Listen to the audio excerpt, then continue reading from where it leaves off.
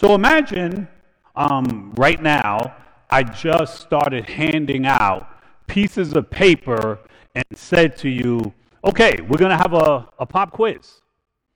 And the quiz is going to be on what the sermon was last Sunday. Who was here last Sunday? Oh, now I've seen a couple of people not raise their hand. Diane went like this. Please don't hand me a piece of paper. You know, today's sermon is called Life is a School. And although actually we're not handing out pieces of paper, one of the things about life is we never know what's coming next. But we always have to be prepared for what's coming next. And whether we're prepared or not, it's still coming. And it's sort of like a test. And whether you study or not, it's just there.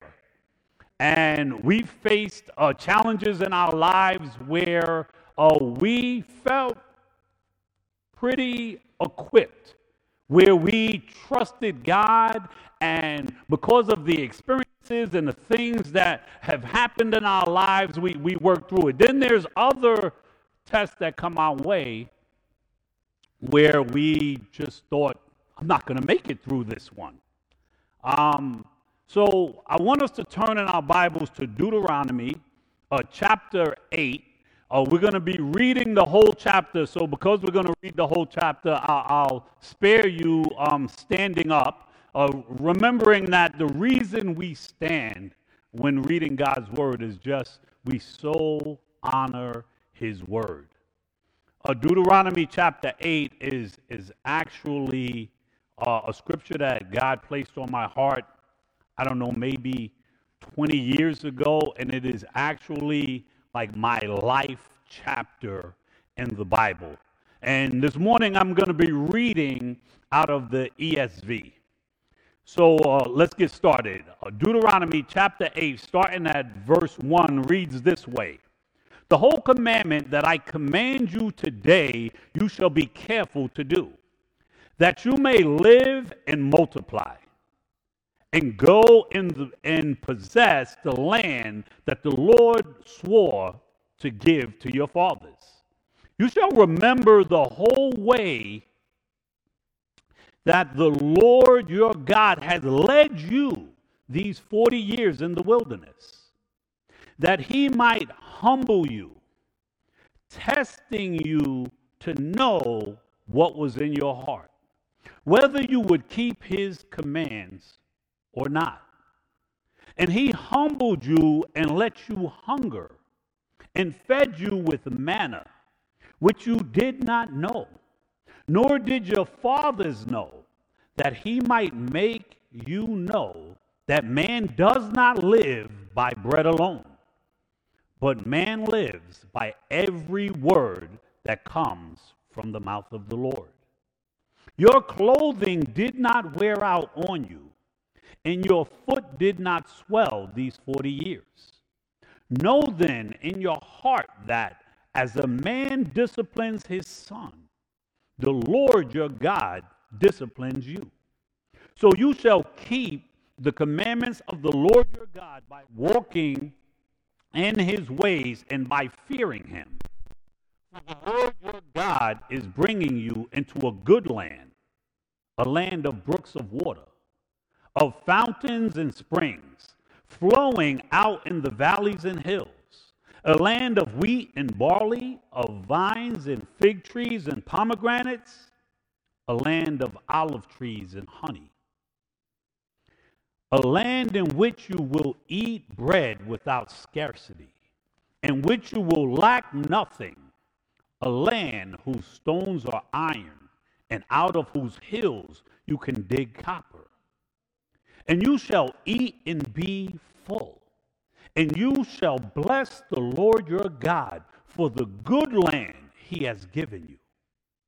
Take care lest you forget the Lord your God by not keeping his commandments and his rules and his statutes, which I command you today, lest when you have eaten and are full, and have built good houses and live in them, and when your herds and flocks multiply, and your silver and gold is multiplied, and all you have is multiplied, then your heart be lifted up, and you forget the Lord your God, who brought you out of the land of Egypt, out of the house of slavery, who led you through the great and terrifying wilderness with its fiery serpents and scorpions and thirsty ground where there was no water, who brought you water out of the flinty rock, who fed you in the wilderness with this manna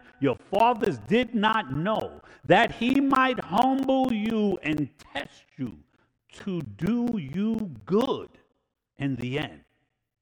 Beware lest you say in your heart, my power and the might of my hands have gotten me this wealth. You shall remember the Lord your God, for it is he who gives you power to get wealth, that you may confirm his covenant that he swore to your fathers, as it is this day. And if you forget the Lord your God, and go after other gods, and serve them, and worship them, I solemnly warn you today that you shall surely perish. Like the nations the Lord makes to perish before you, so shall you perish, because you would not obey the voice of the Lord your God. Thank you, Father. Thank you for this word. Thank you, Lord, as you were preparing your people to bring them into the promised land. You gave them a reminder of where they've been. Father, you have an inheritance for us. You are bringing us into a promised land, Lord. But just like communion, we are never to forget. We are to remember where you brought us from. We are to recognize where you've brought us through. And we are to anticipate that you would keep every one of your promises, Lord. Thank you for that, Lord. Speak to our hearts this day, Lord. Continue to prepare us for the journey in this life that you've called us to, being filled with the Holy Spirit and be mission-minded to do your will. In Jesus' name we pray. Amen. So again, God gave me that scripture very long time ago for my life, and some promises that he had laid on my heart and things that he would do in my life. And one of the things that we read here that we need to understand right away is that where we come from matters. We have all come from slavery. Jesus said that everyone who practices sin is a slave to sin. And each one of us was in that place. And we can never forget that we were there. It actually lays out in John chapter 8, starting at verse 31, and it says, so Jesus said to the Jews who had believed him, if you abide in my word, you are truly my disciple, and you will know the truth, and the truth will set you free. They answered him, we are offspring of Abraham and have never been enslaved to anyone. How is it that you say you will become free? And Jesus answered them, truly, truly, I say to you, everyone who practices sin is a slave to sin. The slave does not remain in the house forever. The Son remains forever. So if the Son sets you free, you will be free indeed. Interesting here that they say we're Abraham's offspring. Oh, we've never been enslaved. And we're just reading here of their wilderness experience and recognizing that God had brought them out of Egypt with a mighty hand and out of the house of slavery. It says then that he led them through a great and terrifying wilderness with its fiery serpents and scorpions and thirsty land where there was no water. It is very important for us to remember where we came from. Where we came from matters. And the reason why it's important is so that we never go back there again. It says in Galatians 5:1, for freedom Christ has set us free. Stand firm, therefore, and do not submit again to the yoke of slavery. Well, one of the things that slavery does is it actually enslaves your mind. So even if you break physical captivity, your mind can still be enslaved. And it is harder to break away from that freedom than it actually is to break away from the physical freedom. It actually says in Romans chapter 6, starting at verse 16, do you not know that if you present yourselves to anyone as obedient slaves, you are slaves of the one whom you obey, either of sin, which leads to death, or of disobedience, or of obedience, which leads to righteousness.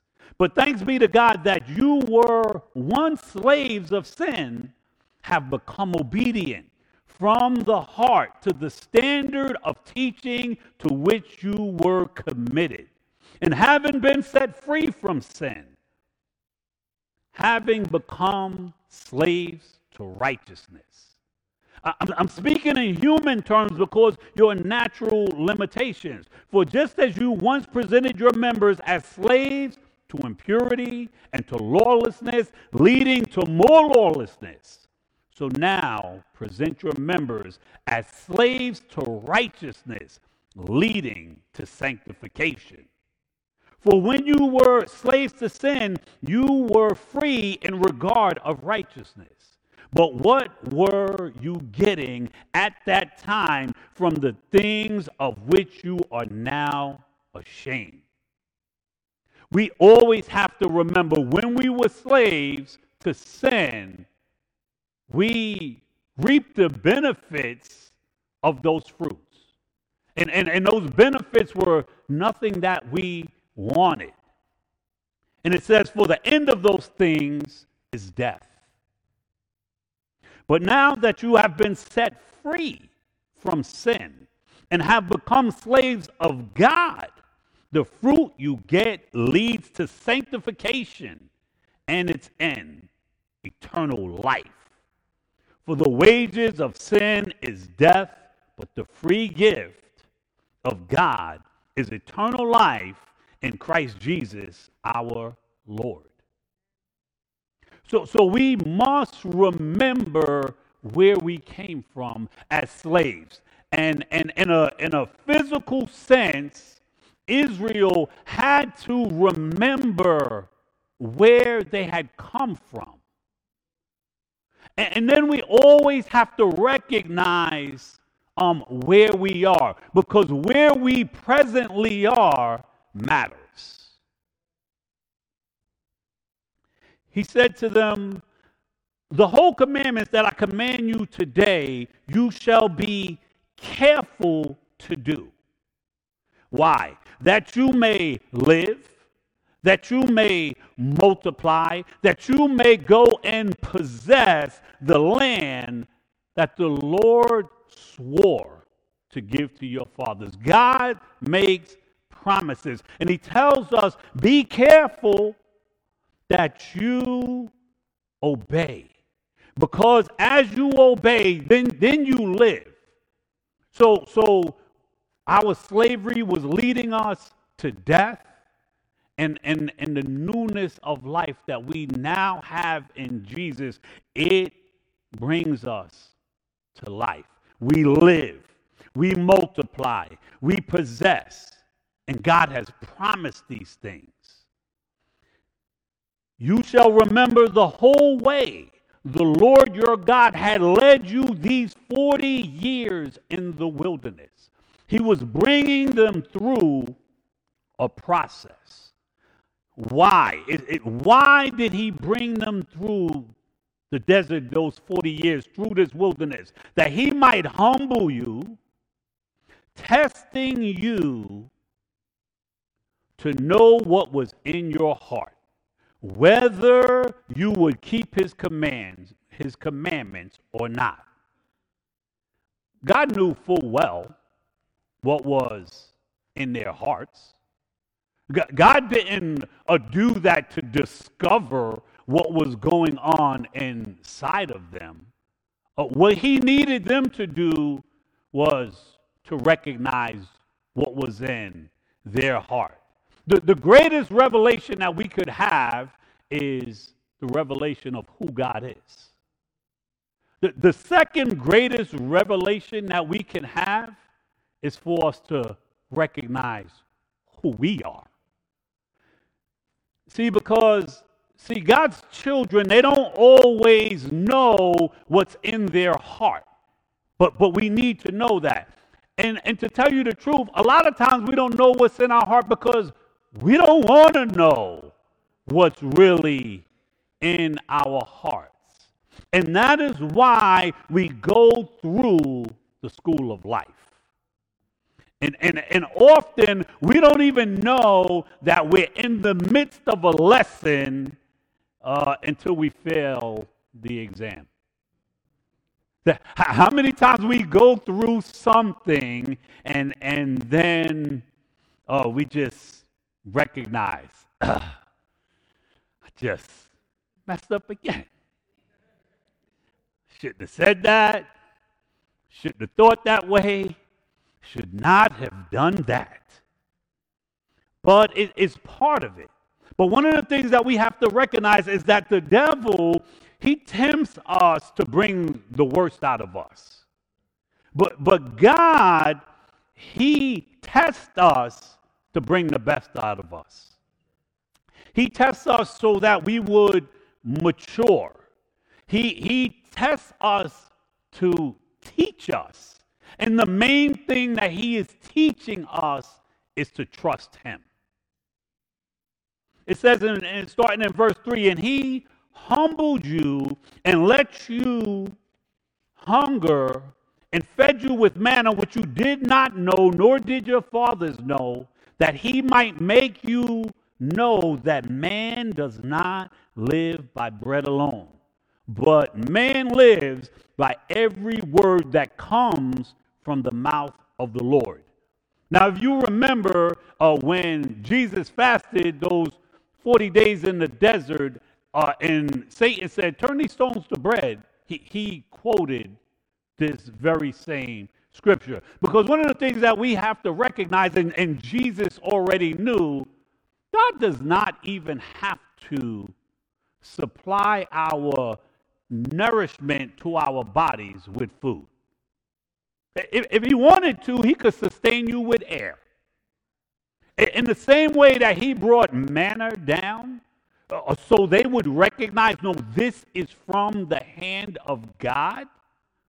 He could do anything he wants. And he was teaching Israel to leave that slave mentality, to recognize who he was and who they were as his chosen people. So he had to bring them through a process to bring them to the place of that knowledge. In the same way he does with us. So he fed them with manna, but then it also says, Your clothes did not wear out on you, and your foot did not swell these 40 years. Know then in your heart that as a man disciplines his son, the Lord your God disciplines you.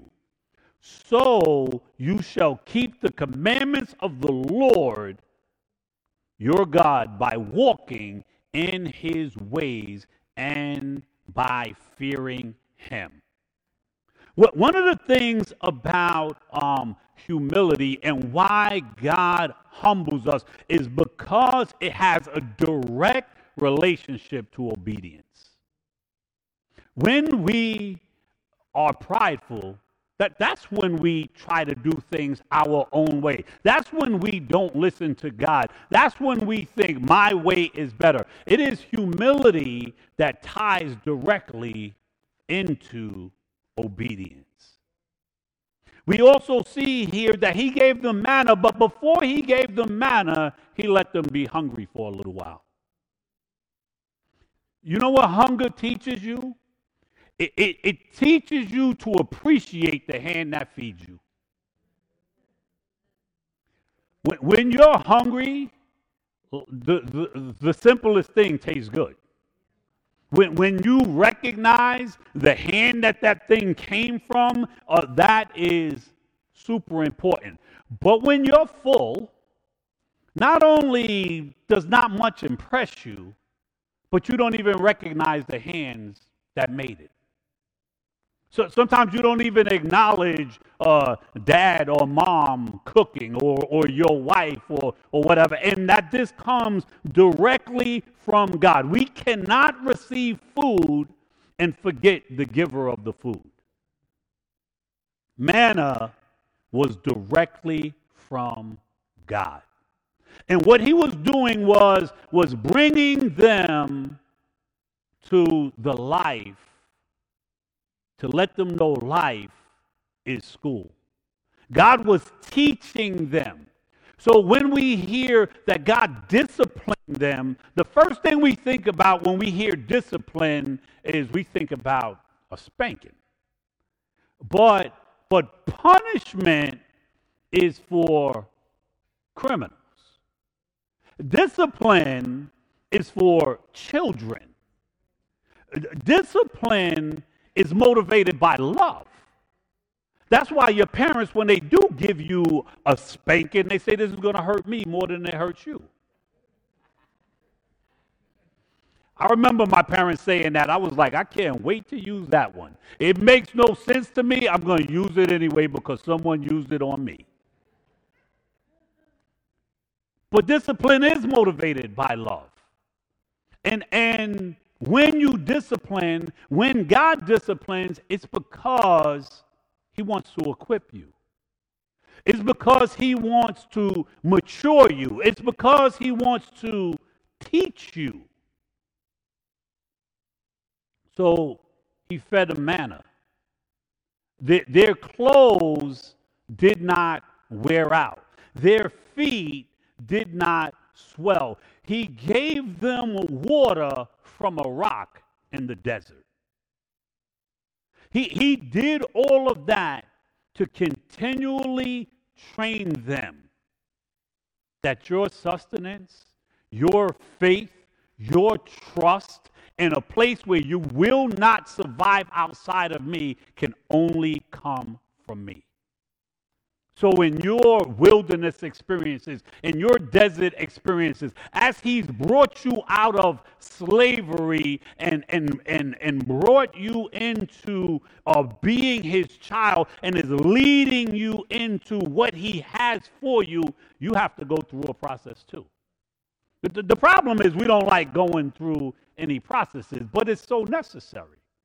See, because if we don't remember that we were a slave and where we came from, who we were, what we were doing, and you just walked into the promised land, those things that were at the end of this chapter, you'd go there immediately.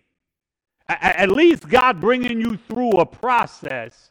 Hopefully, he's not going to let you go into that season without you being prepared for the blessings he has in store for you. Because those blessings will be your demise. So the process that we go through is so very necessary. He wants you to overcome your slave mentality. Again, it says in Galatians 5:1, we just read it, for freedom Christ has set you free. Stand firm, therefore, and do not submit again to a yoke of slavery. Often through the epistles, Paul had to speak to the church about not going back to their old ways and self-righteousness. That's one thing that, like believers, once we have the Holy Spirit and now we're in God's family, can pick up like a self-righteousness, as we don't remember yesterday we were in the world doing the things that the world has done, and us being freed from slavery, we didn't free ourselves. But at times we can pick up that mentality. It says in verse 5, for then in your heart know then in your heart, as a man disciplines his son, the Lord your God disciplines you, so you shall keep the commandments of the Lord your God by walking in his ways and by fearing him. That is what the discipline is about. So we need to remember where we came from. We need to remember where we need to know where we are, and we need to recognize where we're going, because where we're going matters. See, he brings you out to bring you through, to set you up for blessings. So if you look at them being in Egypt, he brought them out. And then he brought them through the wilderness. They had to have that wilderness experience. But what was the benefit of that wilderness experience? Was to set them up for blessings. Was to give them the promised land. Was to give them the inheritance that he promised long ago. It's no different for us. He brought you out of slavery. He's bringing you through a time of testing and humbling, so you would know it is God and God alone that sustains you, that keeps you, that's every word of his mouth that we live on, and nothing else. And as we continue to learn that, that's the key to open up the door to the promised land, to the inheritance that he has for each and every one of us. You see, because after Israel was in Egypt and they were set free, the wilderness was not their destination. Neither is it yours. Their destination was the promised land. And just the word promised land, we know that some people break promises. Some because their word isn't good. Some because they don't have the ability to give what they promise. They want to, they're just not in that position. Not so with God. What God promises, he delivers. And just to remind you what they were promised, for the Lord your God is bringing you into a good land, a land of brooks and water, of fountains and springs flowing out in the valleys and hills, a land of wheat and barley, of vines and fig trees and pomegranates, a land of olive trees and honey, a land in which you will eat bread without scarcity, in which you will lack nothing. God had an inheritance for them. God has an inheritance for all his children, meaning me and you. And even when we hear that God fed them in the wilderness with manna. Recognize what manna is, because manna is a type of Christ. It says in John chapter 6, starting at verse 25, when they found him on the other side of the sea, they said to him, Rabbi, where did you come? When did you come here? And Jesus answered them, truly I say to you, you are seeking me, not because you saw signs, but because you ate your fill of the loaves. That's the danger. Do not work for the food that perishes, but for the food that endures to eternal life. That's a word for someone here. Which the Son of Man will give you. For on him God the Father has set his seal. Then they said to him, what must we do to be doing the work of God? Jesus answered them, this is the work of God, that you believe in him whom he has sent. So they said to him, then what sign do you do that we may see and believe you? What work do you perform? Our fathers ate manna in the wilderness, as it is written, he gave them bread from heaven to eat. Jesus then said to them, truly, truly, I say to you, it was not Moses who gave you the bread from heaven, but my Father gives you the true bread from heaven. For the bread of God is he who comes down from heaven and gives life to the world. They said to him, sir, give this bread always. And Jesus said to them, I am the bread of life. Whoever comes to me shall not hunger, and whoever believes in me shall not thirst. That is our inheritance. The worship team, you can come up.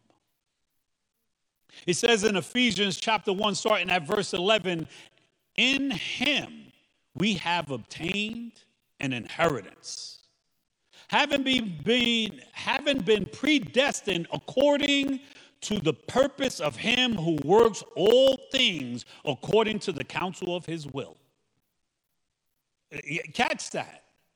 You've obtained an inheritance in Jesus, and that all things work in according to the counsel of his will. So as they're going through the desert and murmuring and complaining and then receiving God's blessing, getting their hearts and mind right, going through another situation, it seems to be repetitive.